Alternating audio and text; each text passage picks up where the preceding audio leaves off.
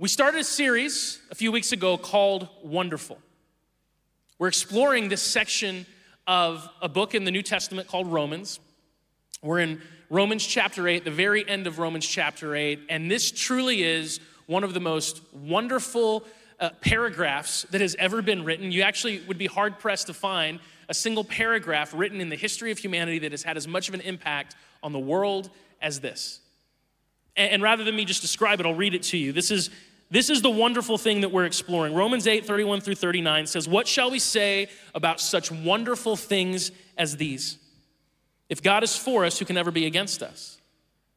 Since he did not spare even his own son, but gave him up for us all, won't he also give us everything else? Who dares accuse us, whom God has chosen for his own? No one. For God himself has given us right standing with himself. Who then will condemn us? No one, for Christ Jesus died for us and was raised to life for us. And he's sitting in the place of honor at God's right hand, pleading for us. Can anything ever separate us from Christ's love? Does it mean he no longer loves us if we have trouble or calamity or are persecuted or hungry or destitute or in danger or threatened with death? As the scriptures say, for your sake, we are killed every day. We're being slaughtered like sheep. No, despite all these things, overwhelming victory is ours through Christ who loved us. And I'm convinced that nothing can ever separate us from God's love, neither death nor life, neither angels nor demons, neither our fears for today nor our worries about tomorrow, not even the powers of hell can separate us from God's love. No power in the sky above or in the earth below, indeed nothing in all creation will ever be able to separate us from the love of God that is revealed in Christ Jesus our Lord. That's wonderful. That's wonderful. It really is. Yeah, you can clap for that. It's wonderful. This has been like a rally cry, like a battle cry for Jesus followers for centuries, for thousands of years, for a reason. Now, as we've been exploring this, we've been looking specifically at the questions that it asks. You know, this is one of those sections that I've read countless times. And usually what you do when you read it is you go through the questions really fast. It has 6 questions that it asks. And you go through that really quickly because they have sort of implied answers. But you want to get to that last part where you're like, nothing in the sky above or the earth below, like nothing can separate us from God's love. And that's really, really powerful stuff. But as I studied this and was preparing for this series, I was just so drawn to those questions that it asked. 6 incredibly wonderful questions that if you really take the time to think about, to answer, it gives you this incredibly powerful and complete understanding of who God really is, where we stand with him, and what that means for us. And so we've been going through those 6 questions one at a time. 2 weeks ago when we got started, we looked at the question, if God is for us, who can be against us? And we talked about the fact that another way to put that is that if God is for you, if God is on your side, if he's put his full weight and power behind you, then of what consequence are those things that stand against you? Last week, we looked at the second question, if God did not spare even his own son, if God didn't hold back anything in order to purchase our freedom from the power of sin and the power of death, should we think that he's not going to give us everything else we need? We can trust him. And so the way that numbers typically work is you go to the next one, right? Like we're all like 1, 2, and then you usually don't skip to 5 or whatever, you go right to 3. And so question number 3 is who dares accuse us if God has acquitted us? And that's what I sat down early this week to flesh out and to write out. But as I was reading through this section, because that's what I do, I'm sitting there, I'm reading it, I'm like, I don't just want to have it in my mind, I want to sit down and spend time with it. I just couldn't get past verses 35 and 36. Does it mean he no longer loves us if we have trouble or calamity or are persecuted or hungry or destitute or in danger or threatened with death? As the scriptures say, for your sake we are killed every day, we're being slaughtered like sheep. Couldn't get past that one this week. You know, it's interesting because for us in America, the phrase, slaughtered, like we're getting slaughtered, that's something we always say metaphorically, right? That's like something that a sports team will say at halftime, like we're getting slaughtered out there. We gotta turn this thing around, Or maybe it's something that would be said in the business world when it comes to your competition. But for us, it's a metaphor. It's important to remember, though, that for Paul, the author of this was no metaphor at all. This was reality. Paul and the earliest Christians were persecuted incredibly, unbelievably persecuted. It was literal for them. They were being slaughtered. They were being killed. In fact, Paul, prior to giving his life to Jesus in an amazing moment that was undeniable that he couldn't get away from, he was someone who was completely committed to the persecution of Christians. That was his whole life's purpose. To the point where when news got out that this guy who had been going by the name Saul had converted and started following Jesus and he was Paul, everyone who was a Christian was like, yeah, I'm not so sure about that. This seems like a scheme of some kind. And eventually Paul proved it. No, I really do belong to Jesus now. And the thing that he stood against, he now stood for. And then he experienced tremendous persecution. I mean, Paul, shortly after writing this, was killed in Rome because of his faith. All of Jesus' disciples were killed because of their faith. All but John, not John the Baptist, that was his cousin, but John, the disciple of Jesus, was the only one who lived into old age and died of natural causes, but he was persecuted plenty. Persecution and suffering was part of life for the early Christians. And this continued on for centuries. In fact, if you study the history of our church, the history of our faith, the first several centuries are known as the time of the martyrs. Being a Jesus follower was something that no one did out of convenience. It didn't open any doors for you in society. It shut most, and it was certain suffering to give your life to Jesus. And yet thousands upon thousands did, and they paid a price for that, but a price they were willing to pay. And here we are today enjoying the freedom that we have to worship Jesus and to cheer and clap when we see people going all in with him. It's an incredible privilege. To us, safety is really what we experience in our faith, right? I mean, we deal with persecution to a certain degree in America. People might make fun of us or mock us or misrepresent us, misunderstand us. But we live in relative safety. And the reason that I can't escape this, obviously, is because of what's been going on this week in the world. And I'm sure almost all of us are fairly familiar with what's been going on in Afghanistan. It's been impossible not to pay attention to for the most part. And I want you to understand, if you're here for the first time, this is not a church where every time there's a current event going on or every time something's happening in the world, we stop to talk about it. But guys, sometimes there's a spotlight that is shown on suffering, and we cannot look away from it. It would actually be irresponsible for us to do so. And so as I sat down this week and was even debating, am I going to talk about this or not? I don't know. Once I read those words, I said, no, this is what is happening in the world. So we're going to talk a little bit about that today, and really specifically, what can we as Jesus followers do when we see suffering? Because suffering has clearly been part of our faith. It's something that many Jesus followers have experienced before and experienced to this day. Like I said at the beginning of our morning, I think today is a day for us to do something. It's an important day. It's not just a day to learn and grow. That's going to happen, but it's a day for us to take some action. And so let me just say this on the front end. This is not a political conversation. I am not a politician. I've also never led a military before. So whatever opinions I might have politically or military-wise are of no consequence whatsoever. No one would care. I think it's easy for all of us to imagine that if we were in charge, we would just do it all better. But people have been saying that about God forever. Like, if I were God, this would clearly never happen. That's a different conversation entirely. So we're not talking about what's going on in Afghanistan from a political perspective.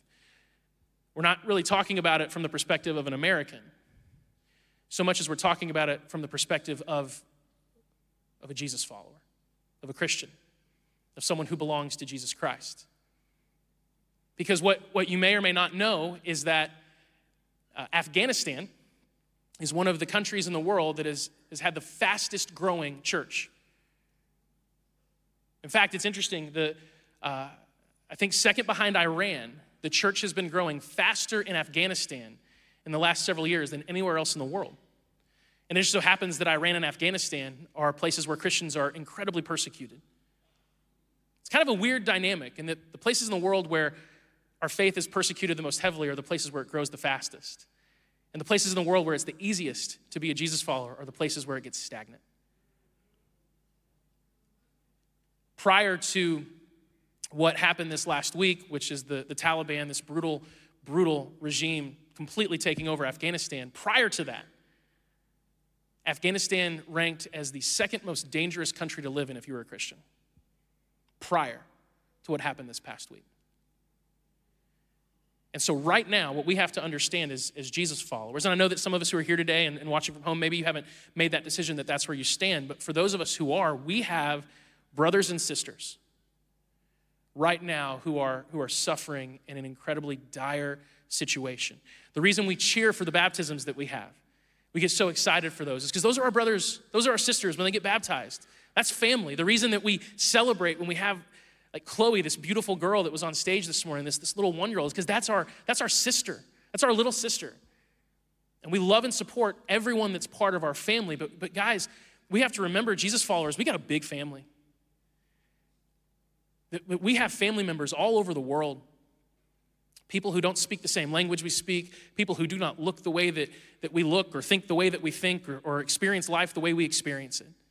We're a big family.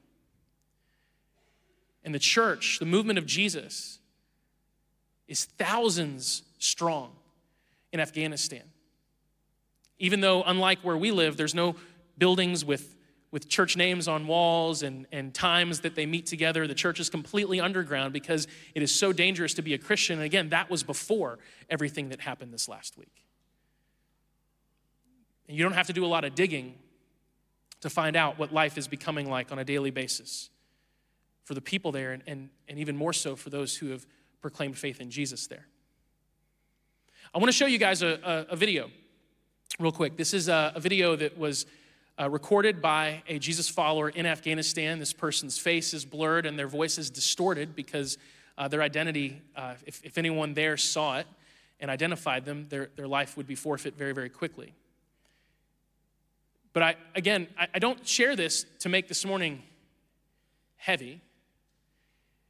I share this because what's happening right now is heavy. And it would be unjust for us to just pretend like it's not. And so as you watch this, just remember, this is your brother. You don't know his name. You've never met him. But you'll spend forever in eternity with him. This is your brother, and so pay attention to his words, and then we'll come back together.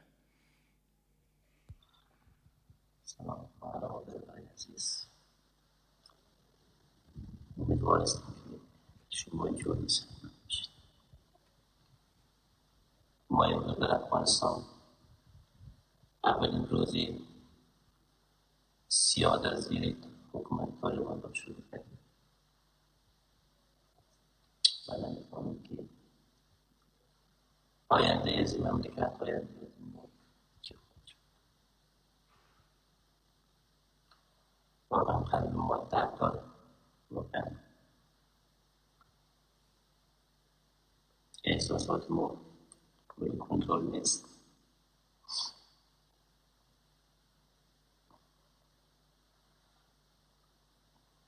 میخواد که 20 سال به این زحمت کشیده شد. تمام دستاوردهای 20 ساله با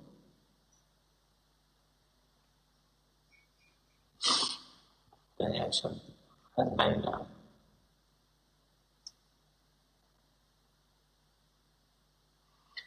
فقط خدا می‌فهمد که ما چقدر درد داریم، چقدر قلب من ناراحت است.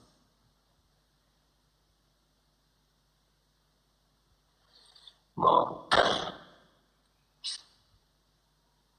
یه اشوای گریه به خاطر ترس نیست، به خاطر قلب درد گرفته مملکت ما، مملکت زیبای ما به دست گروه وحشی افراطی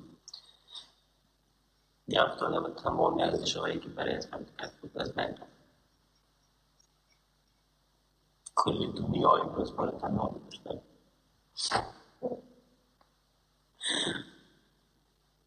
اما دنیایی که میگم ما حامی پشتیبان شما هستیم.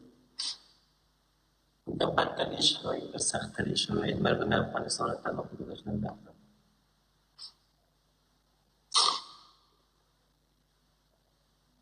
و نمی‌کنیم که وضعیت چی میشه. آیا مدت بری حکومت طالبان چه سپری بکنیم؟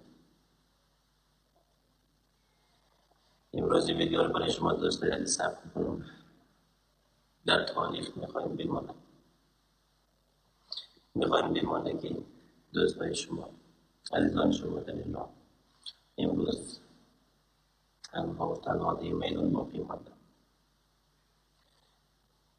ما میدان رها نمیکنیم، هستیم، با قوت بیشتر مبارزه میکنیم، در کار خداوند ادامه میدیم.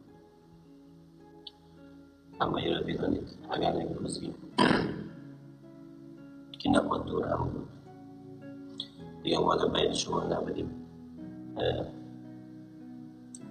یک حرفایی از قلب نامده ما برای شما توقیف میکنم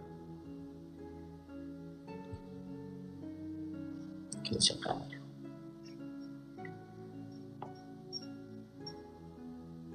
این روز برای ما سخت تمام میشه. اگر کسی از ما فوقی ما، اگر فرزندای ما، اولادای ما فوقی ما، پای شما از شما است که تنهایش را نگذارید، احوالش را بگیرید، نگذارید تنها بماند. ببخشید که احساساتی شده میخواد قلب مطلب دارم. این رو به عنوان یک یادگار برای تمام شما دوستان میفرستم. امیدوار هستم که جور و صحتمند باشید، در پناه خداوند، در پناه پدر آسمانی باشید.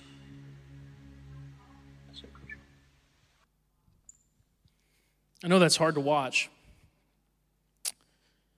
but it's probably a lot harder to live than it is to watch. And so we'll post that video on our social media because like the man said, please send this, forward this. And I encourage you, if you're a social media person, to post it. Because it's vital for us as Jesus followers that we don't turn away from things that are hard to look at. You know, I watched that and I wonder, man, how do people going through things like that, how do they do it? How do they survive that? And the reason they survive it is what we just read. Does it mean that we are no longer loved? That God no longer loves us if we have trouble or calamity or are persecuted or hungry or destitute or in danger or threatened with death? As the scriptures say, for your sake we're killed every day. We're being slaughtered like sheep. No, despite all these things, overwhelming victory is ours through Christ, who loved us. And I'm convinced that nothing can ever separate us from God's love, neither death nor life, neither angels nor demons.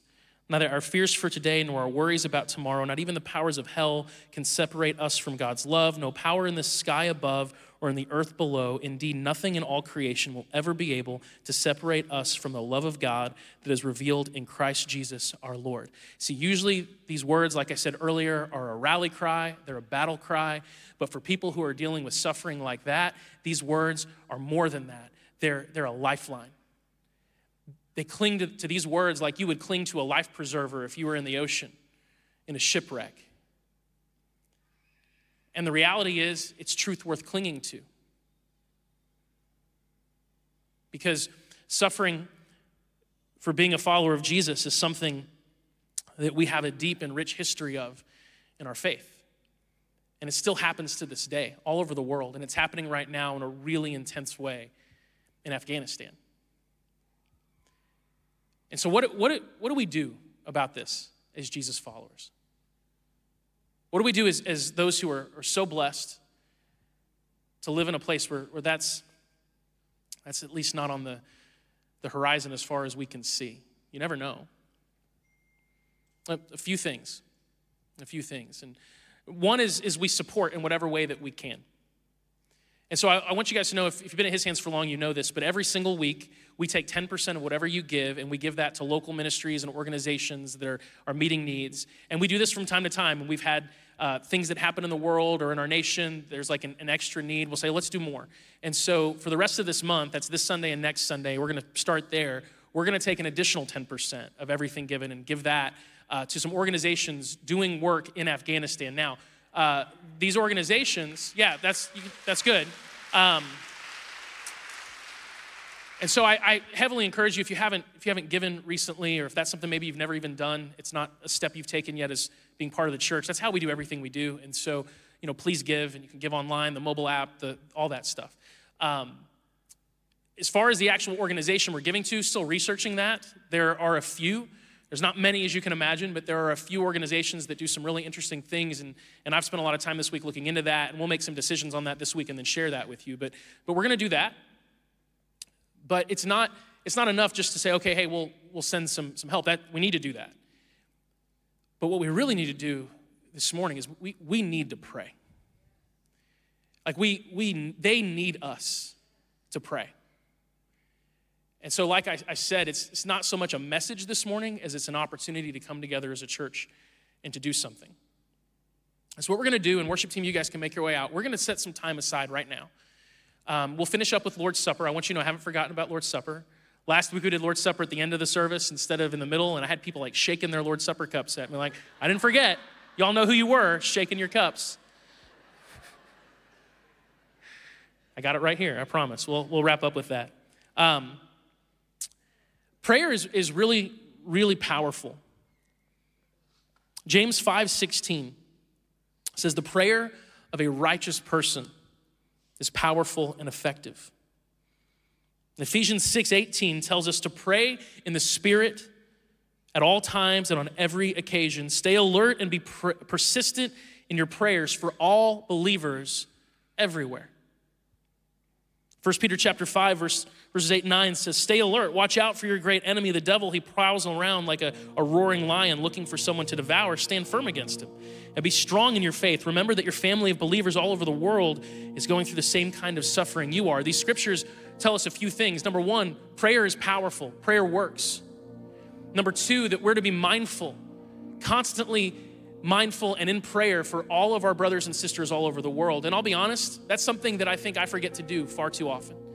And that's something that I think we can forget to do as a church because we're not people typically experiencing true suffering, not like that. And so when that's not part of your life, it's really easy to forget about it and to forget to pray about it. But we can't be like that. This week, if anything's been a wake-up call for me that I need to pray differently. That there's a prayer for my brothers and sisters across the globe, those who are in really difficult situations. That needs to be a regular part of my time in prayer, and it needs to be a part of our time in prayer. Because guys, prayer's powerful. Like money can get things done, and we'll send money. Prayer is way more powerful than money. In fact, there's a story in Acts chapter 12, verses 1 through 16. It says it was about this time that King Herod arrested some who belonged to the church, intending to persecute them. He had James, the brother of John, put to death with the sword. And when he saw that this was met with approval among the Jews, he proceeded to seize Peter also. Peter and James were the two foremost leaders in the church in the early days. Now James is dead. And so Peter, the other leader, he gets captured. This happened during the festival of unleavened bread. And after arresting him, he put him in prison, handing him over to be guarded by 4 squads of 4 soldiers each.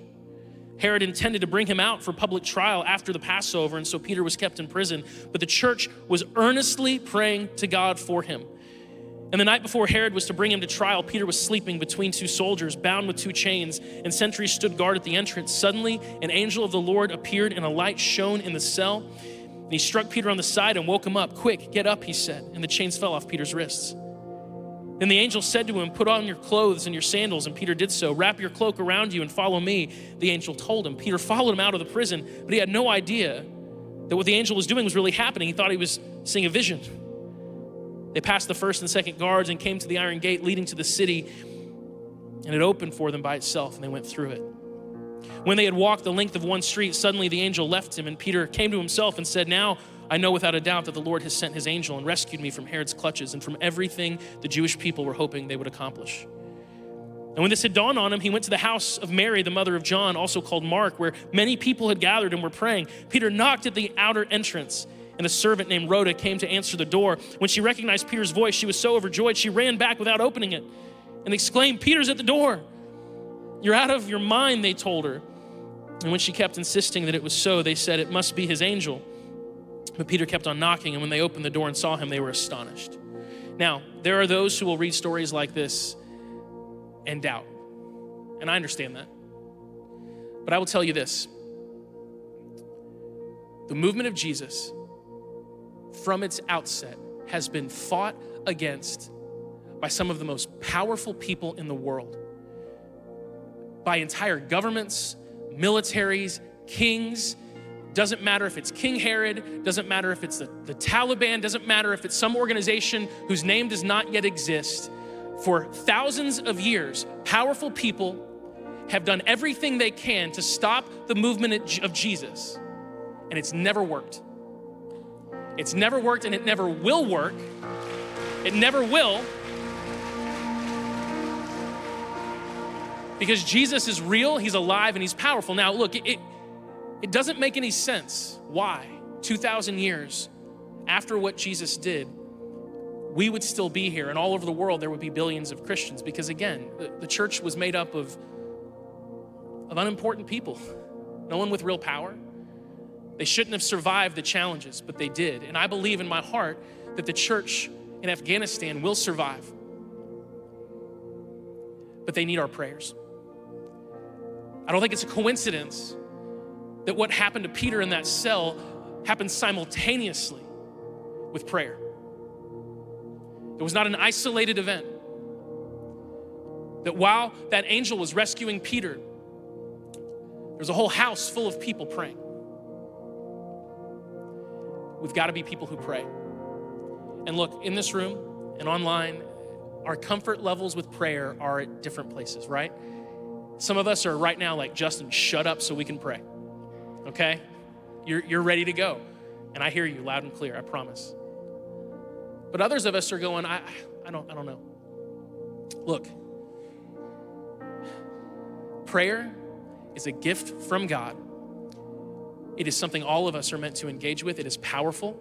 Your prayers are powerful. You may think to yourself that you're not good at prayer. What do your prayers matter? Your prayers are powerful. Why? Because the prayers of righteous people are powerful and effective. Jesus has made you righteous. That makes your prayers powerful. So it's time to pray.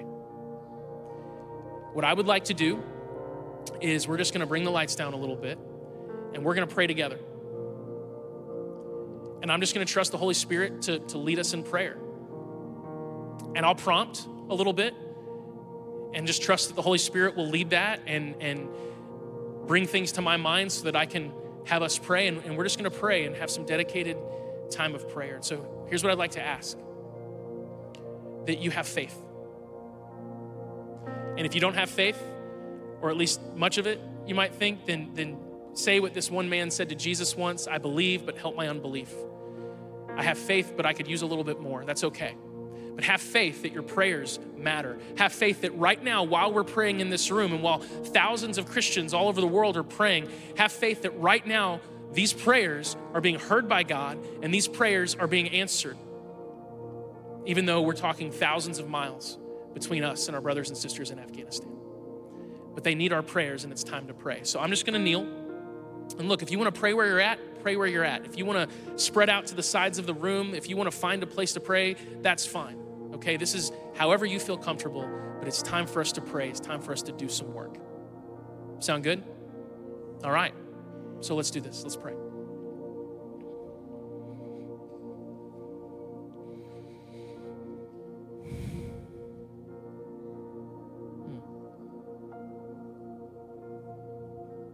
Father God,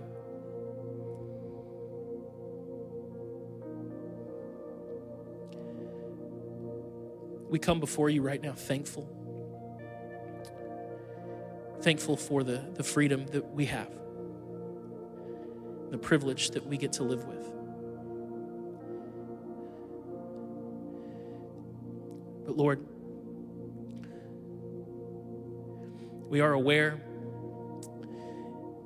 and cannot ignore the fact that our brothers and sisters in this family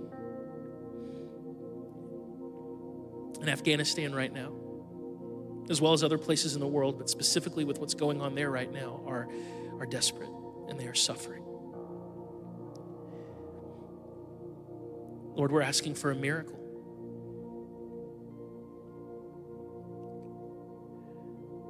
Lord, you are the God of miracles. Lord, we're asking that you would rescue those people from their plight.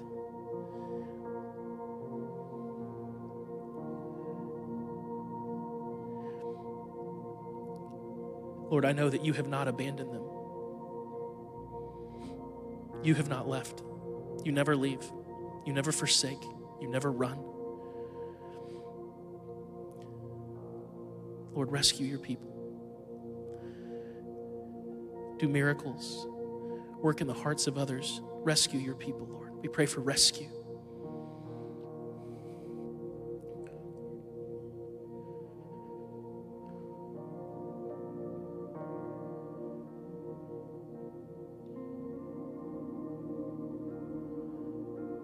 Lord, we pray for courage.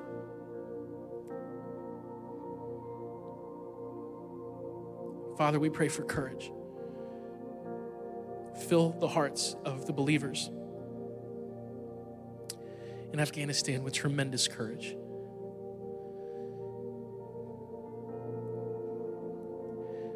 Lord, replace their fear with steadfast courage. Remind them of your words. That when we suffer,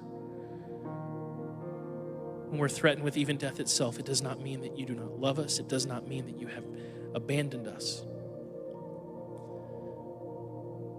In fact, Lord, it means that we are simply walking a similar path as our Lord and Savior, Jesus Christ, because he suffered.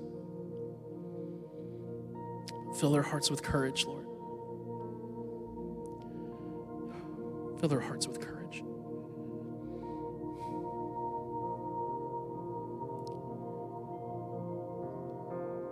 Father, we pray for the leaders in our world who have authority,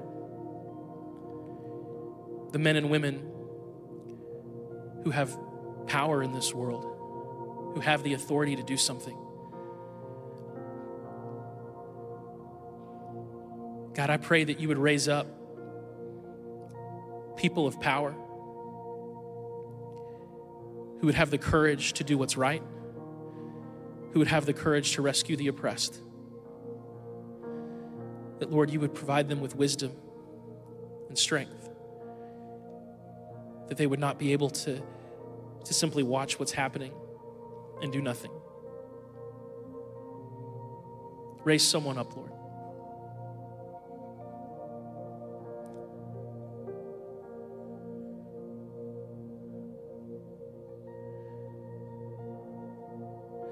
Lord Jesus, we pray for justice. There's a tremendous injustice that is being done to our brothers and sisters in Afghanistan, God. And the circumstances around that injustice are so complicated and they could be looked at through so many different angles, God, but there's certainty that it's unjust. It is not right. What is happening is not right.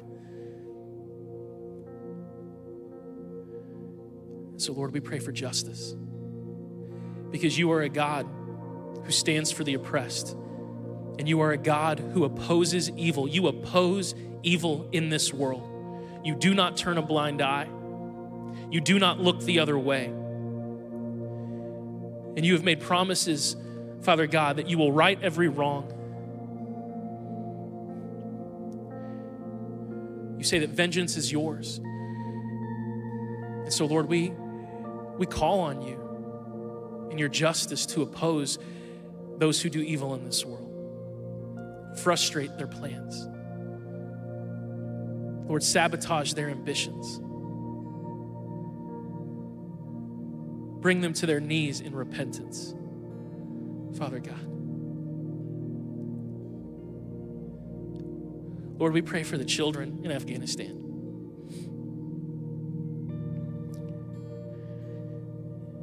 It feels right now like their future has already been taken from them. But Lord, we know with you there is always future and hope. That you give your people a future and a hope. So Lord, we pray right now in your name. We pray right now in your name. In the powerful name of Jesus, the name that is above all names. That the children of Afghanistan that our youngest brothers and sisters in Christ in that part of the world have a future to hope for.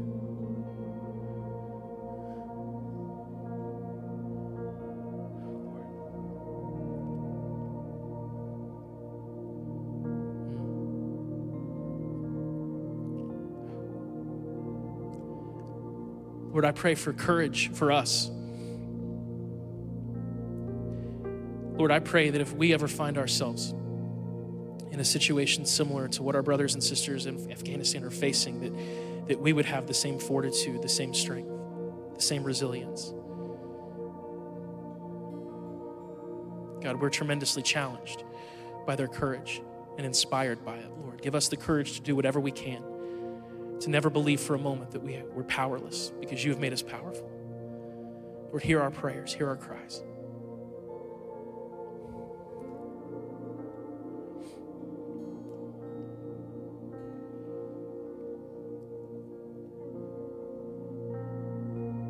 Hey, Fred Goodwin, would you mind coming up and praying? And just out of curiosity, is Betty Hayden here today? Betty, are you here? Would you mind coming up and praying? I really felt strongly to ask the two of you to pray.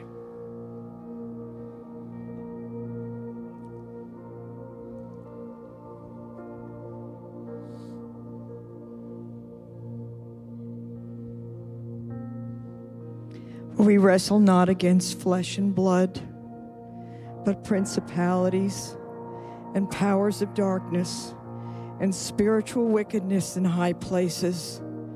So we put on the armor of God that we might be able to withstand in the evil day. And having done all, we will stand. We thank you, Lord God, for your Holy Spirit. And you say when we don't know how to pray, that your Spirit will lead us and guide us, that you will show us how to pray, that you will show us the way, Lord God. So we call on your Holy Spirit right now to rise up in us, to rise up in righteous indignation and show us how to pray, Lord. We follow you, Jesus. We will not be afraid. We just rebuke that spirit of fear, for God has not given us a spirit of fear, but of power and love and a sound mind. And so we step into the power of God. We enter into and lift these people up in Afghanistan, and we set them in a place of peace and rest. And it's a place of peace that is not a place of peace because of circumstances, but it's outside of circumstances. Your peace is our hiding place. Your peace is our resting place. And so we set these people in a place of rest in you. You are their hiding place. He who dwells in the secret place of the Most High shall abide in the shadow of the Almighty. And I will say of the Lord, you are my resting place. You are my hiding place. We thank you, Lord, for what you are doing. And we walk by faith and not by sight. And we are not going to look at the circumstances, but we are going to keep our eyes on you, the author and the finisher of our faith. And we thank you, Lord, that he who's begun a good work in Afghanistan, you are faithful to complete it to the day of Christ Jesus. In Jesus' name, amen and amen. Holy, holy, holy Lord, God of power and might. We're humbled by the suffering of our brothers and sisters. Yet you said your son, and on the last night of his earthly life, he said, in this world you will suffer. But take heart, I have overcome the world.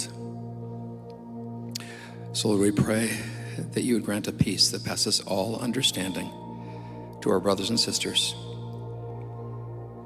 That whether the doors of their homes receive the horrific knocks or are broken down, that they will stay confident in your redeeming love. Lord, we have never understood why it is in suffering and pain that your church grows. But we put our confidence in your goodness and in your favor towards our brothers and sisters there, that you would give your church their growth, that the blood of the martyrs would be the seeds of the church. Oh Lord, have your way. And Lord, do not let our hearts grow cold, for this world is in such need for the American church to arise and say, Lord, we put our trust in you. Lord, we pray for our brothers and sisters. We pray for their children. We pray for their grandchildren. Protect them, oh Lord.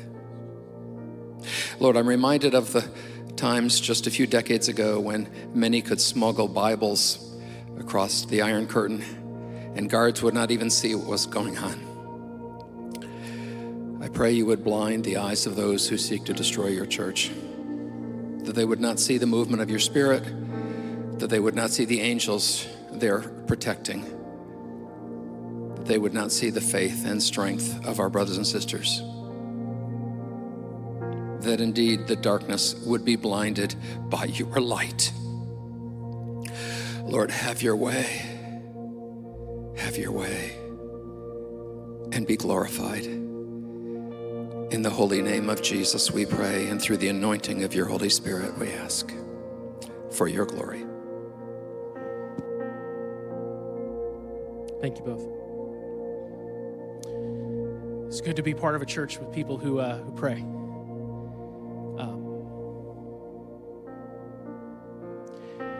Well, guys, obviously, we can't stop praying when we walk out these doors today. And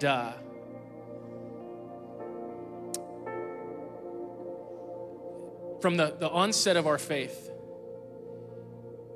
there's been so much attack. I said it a few minutes ago. The most powerful people in the world have opposed the mission of Jesus with laser focus.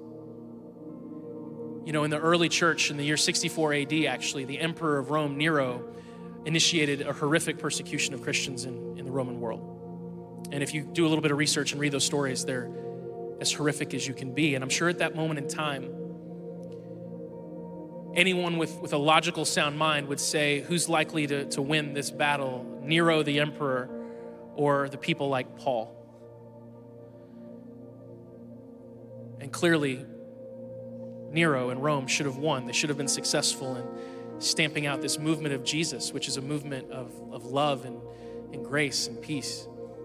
But I heard someone comment not that long ago that while at the time it seemed like Nero had won, we live in a world today where people name their children Paul, and the only name for Nero would be maybe someone's dog, you know? And honestly, you could have looked a man like Nero in the eyes and said, hey, I just want you to know that thousands of years from now, a few dogs are going to be named after you. But what you're doing right now will fail. And I think it's important for us to know that as obviously our emotions are stirred and there's sadness and there's grief and there's mourning, which there should be, and our prayers should be prayers of heartbreak, yes, but there should be confidence. Is that we could look those who to this day oppose the movement of Jesus in the eyes and say, I just want you to know that what you're doing will fail. It will fail. Because the love of God is unstoppable.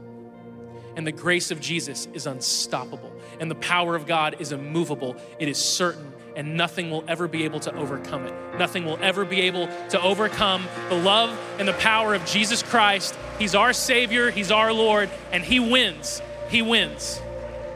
He wins.